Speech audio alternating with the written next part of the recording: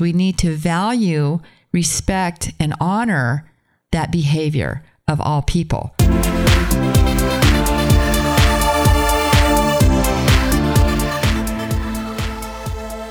You were standing there accidentally naked, and he fell on top of you. She fell on top of you. Her face accidentally landed in your crotch. There's a big difference between coercion and consent. I don't understand how it can, quote unquote, just happen. We put so much emphasis on this stupid word, virginity. So many people think that having sex is only penis and vagina sex, and that's the only definition of sex. When we say teen pregnancy, I don't want you to just visualize a female. Society doesn't think that same-sex sex is sex. They don't think it's sex. Did I say sex enough on that?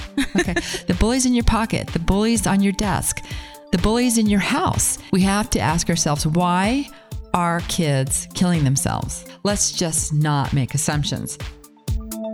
Hi, thanks for joining us. This is Dr. Betsy. And Mandy Johnson. And this is Episode 5, Season 1, It's Not Human Sexuality. And today we're going to talk about adolescent behavior. Just sort of to warm up to this, there is this concept that we go through called puberty, right? And everybody thinks puberty is a word, but it's really a process. And during this process, right, it tags along with this other thing called adolescence. So in a nutshell, and not to bore you with all the other academic details, puberty is biological and adolescence is the psychological, sociological influence of that.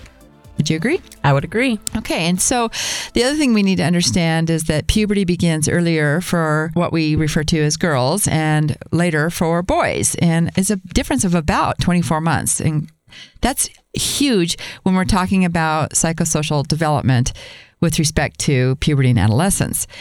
And in that regard, it can lead to this discordant society because we're not ever on the same page, sometimes not even in the same planet. But anyway, having said that, puberty is biological, adolescence is psychological. What we don't realize is that adolescence actually can go all the way up to the age of 21, and some theorists are saying 25. And a lot of it has to do with frontal lobe development. So when we look at the stages of adolescence with respect to puberty, we have pre-adolescence, early adolescence, mid-adolescence, and late adolescence. And we don't step into early adulthood, like I said, until somewhere between the ages of 21 and 25. And really, I would have to say probably more 25. So with puberty, we have the same. We have pre-puberty, we have early on, pre, mid, and late. And they have to go in a certain specific order. Your body has to develop in a certain specific order, or we have issues with that. Early puberty is not good, late puberty is not good. And then, of course, what we call discordant puberty, meaning biologically your body's developing out of order. That's not good either. But mostly, and I don't really want to get into that because it can get really involved, but I do want to talk about adolescence, because when we get into adolescence, we have to address adolescent behavior. And for the sake of this discussion, I really want to look at early, mid, and late adolescence. How do you feel about that? I think this sounds good. You have a lot of experience in early childhood education, and so adolescence is definitely your thing. So why don't you just give us sort of a brief rundown about early adolescence? So early adolescence kind of is that age range between like 9 and 10 to about 12 before they hit their teenage years. It's kind of that early puberty stage when things are still pretty simple, 4th, 5th, 6th grade. Girls might be starting puberty and getting breasts, and they might be developing attraction to other people at this time, but they haven't really entered the biggest piece of adolescence or teenage years. Right. And so that leads us into early adolescence to mid-adolescence, often what we refer to as middle school.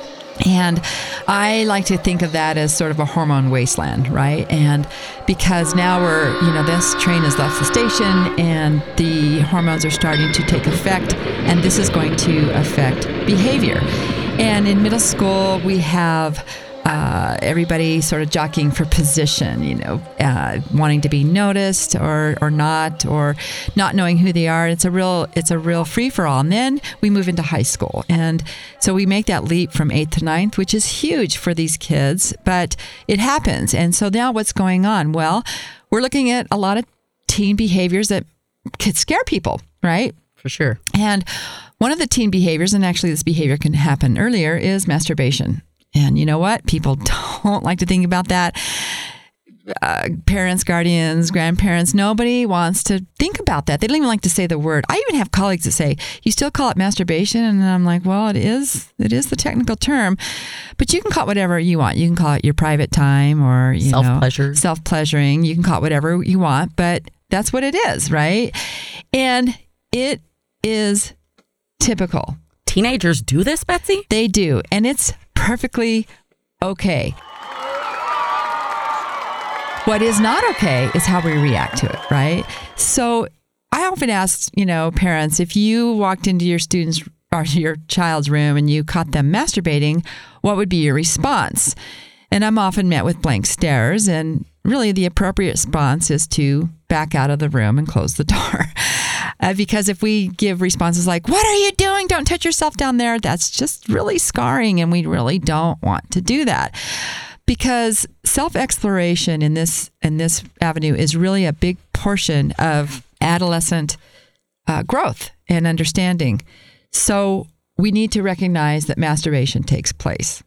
I also like to think about there's a lot of parents who consider themselves kind of quote unquote woke and wouldn't react with the kinds of words maybe you said, but would open the door and still have that horribly shocked look on their face, which is going to do basically the same thing for the teenager as the words.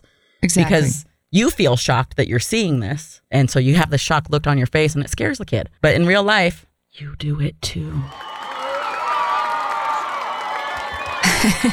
We would hope so. And that's an interesting point, Mandy, because when we take polls about, men versus women masturbating, men come in those numbers come in really high and the numbers for women come in really low. And so I'm really hoping that most women are just lying about that. And I don't even know why we need to lie about it, and that's a podcast for another day.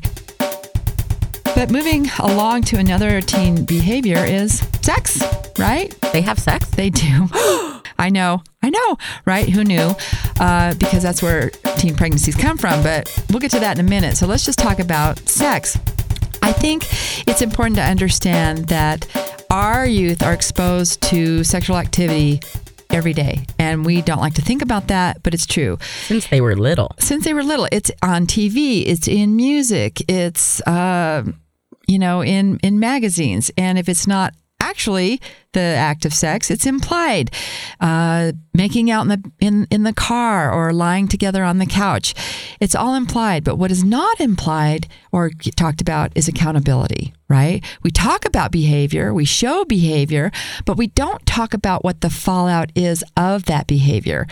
And Mandy, you're in the school system, that the fallout is big. It can be emotional. It can be physical. It can be psychological, and we don't talk about that. We say, some programs say don't have sex. And of course, that's not what we're about. We say, do you understand what it is? And are you ready for the consequences? And are you ready for all of the things that come with it? Exactly. So but we don't talk openly about sexual behavior with our kids. And here is the kicker. The other thing we don't talk about is same-sex behavior, right? And even when you start looking at data points and you look at statistics and we talk about the percent population of kids ages 15 to 19 that are having sex, those really are only about heterosexual sex numbers. And the unfortunate thing about that is because society doesn't think that same-sex sex is sex. They don't think it's sex. Did I say sex enough on that? Okay. So we have to understand that sexual behavior is sexual behavior, regardless of who you're having it with. And the reason we need to acknowledge that is because we need to value, respect, and honor that behavior of all people. So many people think that having sex is only penis and vagina sex, and that's the only definition of sex. Right, which leads to another avenue, right? So what we did with this abstinence only push is that we didn't take away the curiosity of sex from our youth. We just put it in a closet, right? And what that turned out to be was the definition of virgin. So we had vaginal virgin, we had anal virgin, and we had oral virgin. And I got to tell you, that blew my mind that we actually had to categorize your sexuality based on the type of virgin you were, because we put so much emphasis on this stupid word, virginity. Now think about that. That's pretty strange. So while kids were not having penis and vagina sex, they were definitely having oral sex and anal sex, but they felt okay about that because they were still a vaginal virgin. They like to call that abstinence. Yes, they said they're not sexually active. So for the sake of definition, what you need to understand is that's being sexually active. Kissing is a sexual activity. In fact, kissing is one of the most intimate sexual activities there is. In fact, some people might think that kissing is the gateway sexual activity. So what happens if we shame sexual activity? Well, we have a lot of fallout. We have emotional fallout, but we can have the transmission of sexually transmitted infections because kids don't go in prepared, right? Dental dams, condoms.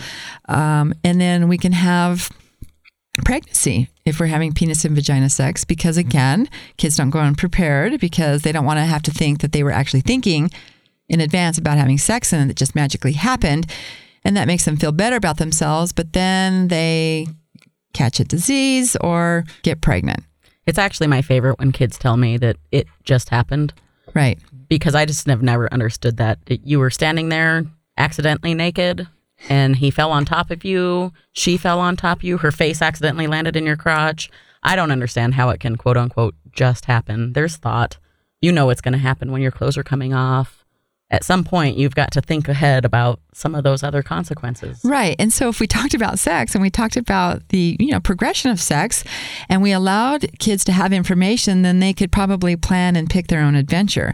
Because what follows out of that is the accountability piece, right? Because we want consent to be a big piece of this equation. Consent is talked about a lot now, and we really need it to be part of the equation.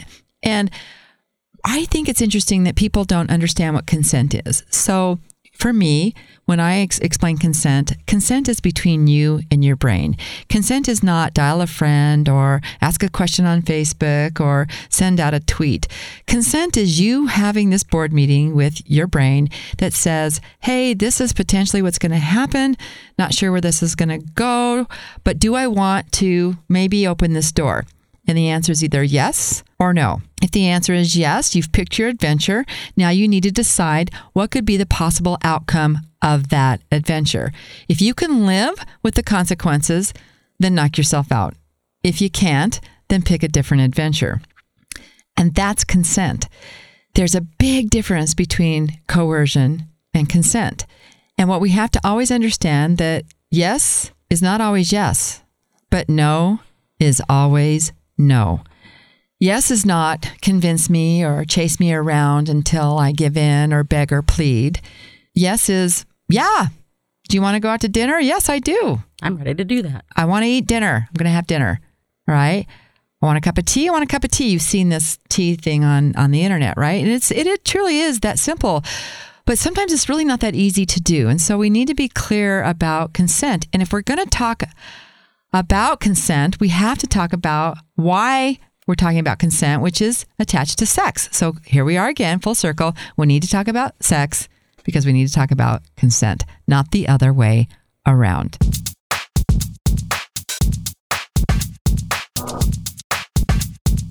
One of the fallouts that we see is teen pregnancy, right? Absolutely.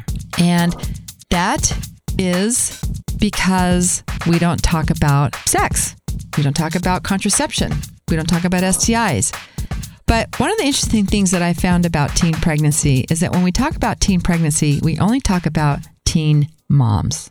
That is true. Teen fathers are hardly ever discussed in this. They're often invisible. And there's probably two reasons for that. One reason is that a lot of the teen pregnancy, the teen women, the teen girls that are pregnant, did not get pregnant by a teenager. They typically got pregnant by somebody who's 19, that's not 19. They're older than 19. And the other piece of that is that if the pregnancy did happen with another teenager, they're taken out of the picture because the supposedly the pregnant teen has all of the responsibility. She's going to carry the pregnancy. She's going to birth the pregnancy. And then the decision of whether or not to relinquish the pregnancy often is left up to her. And I think this is unfortunate because by making young teen men invisible, then we can't really ask for their accountability. Would you agree with that? I would agree. So how can we make teen men, boys, not invisible? Well, we just need to include them in the conversation. In the process. If we continually talk about teen fathers being invisible, they will continue to be invisible. And until we start saying, no, they're part of this, they are half of this equation, and pull them into the conversation, into the process, they're never going to be there. As long as we keep saying they're not there, they're going to not be there. They're not going to be there. And years and years and years ago, the movie Juno came out, and everybody applauded it because she didn't terminate her pregnancy. But there are a lot of layers there in that movie that were hard for me to deal with. And one of them was her pushing or isolating the teen father away. He didn't make a big fuss about it. You know, she pushed a couple of times and he backed off. And he could have maybe made a bigger stink about wanting to be involved. And it really hurt his feelings, according to the movie. But she did push him away. And I think that this is considered a sociological norm. And that movie just reinforced that. And I was really disappointed in that.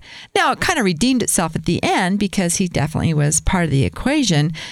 And she did end up relinquishing, they did end up relinquishing the pregnancy. But it wasn't until the end that this came full circle. And I think it's important for us to know that when we say teen pregnancy, I don't want you to just visualize a female. The other thing we need to understand about teen pregnancy is that people are going to automatically assume that this teen is heterosexual. Well, there are a lot of teens that want to test the water to say, you know, am I lesbian? Am I? And so they have sex to see if they like it, and maybe they don't, and that's okay, right? But what's critical here is that sometimes they hear in class, lesbians can't get pregnant. That's one of my favorite myths to dispel. Exactly. And I think that what the teacher was trying to say was lesbian sex doesn't result in pregnancy. But kids are literal. And so if she's sitting in the class and the teacher says, lesbians can't get pregnant, she's thinking, well, that's totally cool because I'm a lesbian. How lucky am I? Yeah, but I really want to see for sure if I'm a lesbian, so I'm going to have penis and vagina sex, and I'm not going to use a condom or any other type of birth control because lesbians can't get pregnant. And so I got pregnant. Whoops. And so then what happens is people assume that they're heterosexual, and that's just not the case. And I think we need to be aware of that. We can't always treat teens as, you know, a certain sexual identity. And this is true for boys, young men who don't identify as heterosexual or straight, having sex with women to see, hey, I want to fit in, you know, I want that locker room environment. So, you know, and then realize, this is not my gig, but then their partner gets pregnant. So it cuts both ways. I think it's fair to say that we shouldn't assume anybody's identity regarding anything, whether that's their race, their sexual identity, their sexual orientation, their family status. Assuming things about other people is, you know, like they say, making an ass out of you and me. And this is again reinforced from the previous episode. And then, as you can see, it tumbles out into all aspects of this. And Mandy, you make a great point. Let's just not make assumptions. Then that leads us to the final category, which is a difficult one to talk about, and that's teen suicide. We see it a lot. And in fact, one is too many. And we have to ask ourselves, why are kids killing themselves? Well, there's a lot of reasons, I imagine, but one of the highest reasons is sexual minority, feeling isolated in that way. Being bullied. Being bullied, for sure. Yeah, or even identifying as transgender and being bullied about that. I think that feeling of isolation is so powerful for our youth, mostly because in today's society, we're never isolated. There's no way, right? In my day, if you were bullied, you could run home to your house and shut your door and the noise would disappear. But for kids today, there's no way. They don't get to shut the door because we have that social media, and for them to stay off their phone or to get off the internet is not an option. And so when we have this cyberbullying taking place, there's no place to hide. There's no place to hide. The bully's in your pocket. The bully's in your pocket. The bully's on your desk. The bully's in your house. And there's no reprieve. There's no place to hide. And there's no one to talk to. And then it goes viral. And so we have to understand that this is what's going on. And it's important for us to stay connected to our youth and to make them feel comfortable enough that they can talk about, are they being bullied? And then we hear those horrible stories where we do have kids who come forward and say, life is not good at school. And guardians step in and say, hey, my kid is saying life is not good at school, and the school doesn't do anything. And then that's a problem. So awareness is key, and I'm not exactly sure how we solve this, but I think it's important to recognize that it is unfortunate that we have kids that are feeling so dark at the age of 12, 10, that they kill themselves. And, you know, in getting to this point in our series, it does bring us full circle. I mean, everything that we have talked about is one of the things that we don't talk about is all the things we talked about, right? And that's assigned gender and gender identity and sexual identity and sexual behavior and marginalized kids. And when we don't talk about all the things that they're going through, they feel isolated, and it leads to this problem of suicide ideation and suicide attempts and self-harm and teenagers dying every day.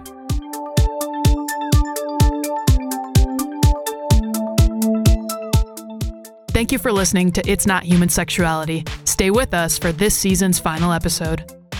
If the world was according to you and me, and we got to do, yay, and we got to have input about what we would teach K through 12, what would you teach? We should be teaching them about puberty before the first girl gets boobs at school. Yeah, why does anybody come forward? Why do kids kill themselves? Why do kids bully each other? Or if a girl gets her period in 5th grade, she understands what's going on and doesn't have to go to her mom and say, I think my wink wink is bleeding. Why do we have unintended pregnancies? I mean, the list goes on and on. And the name for it and can explain and understand what's happening to her body before it happens. For some reason, we get below the belt and everybody snickers and giggles or gasps. We teach about puberty after the fact. People need to understand that just because somebody isn't watching doesn't mean consent is not necessary. It's not only the accountability piece, it's the integrity piece. Yes. And I think that's really wonderful that you're teaching that in your classroom. That's what's up next on episode 6 of It's Not Human Sexuality. This podcast was mixed, mastered, and edited by me, Hannah Copeland. For more information and episodes, go to lkbthwis.org.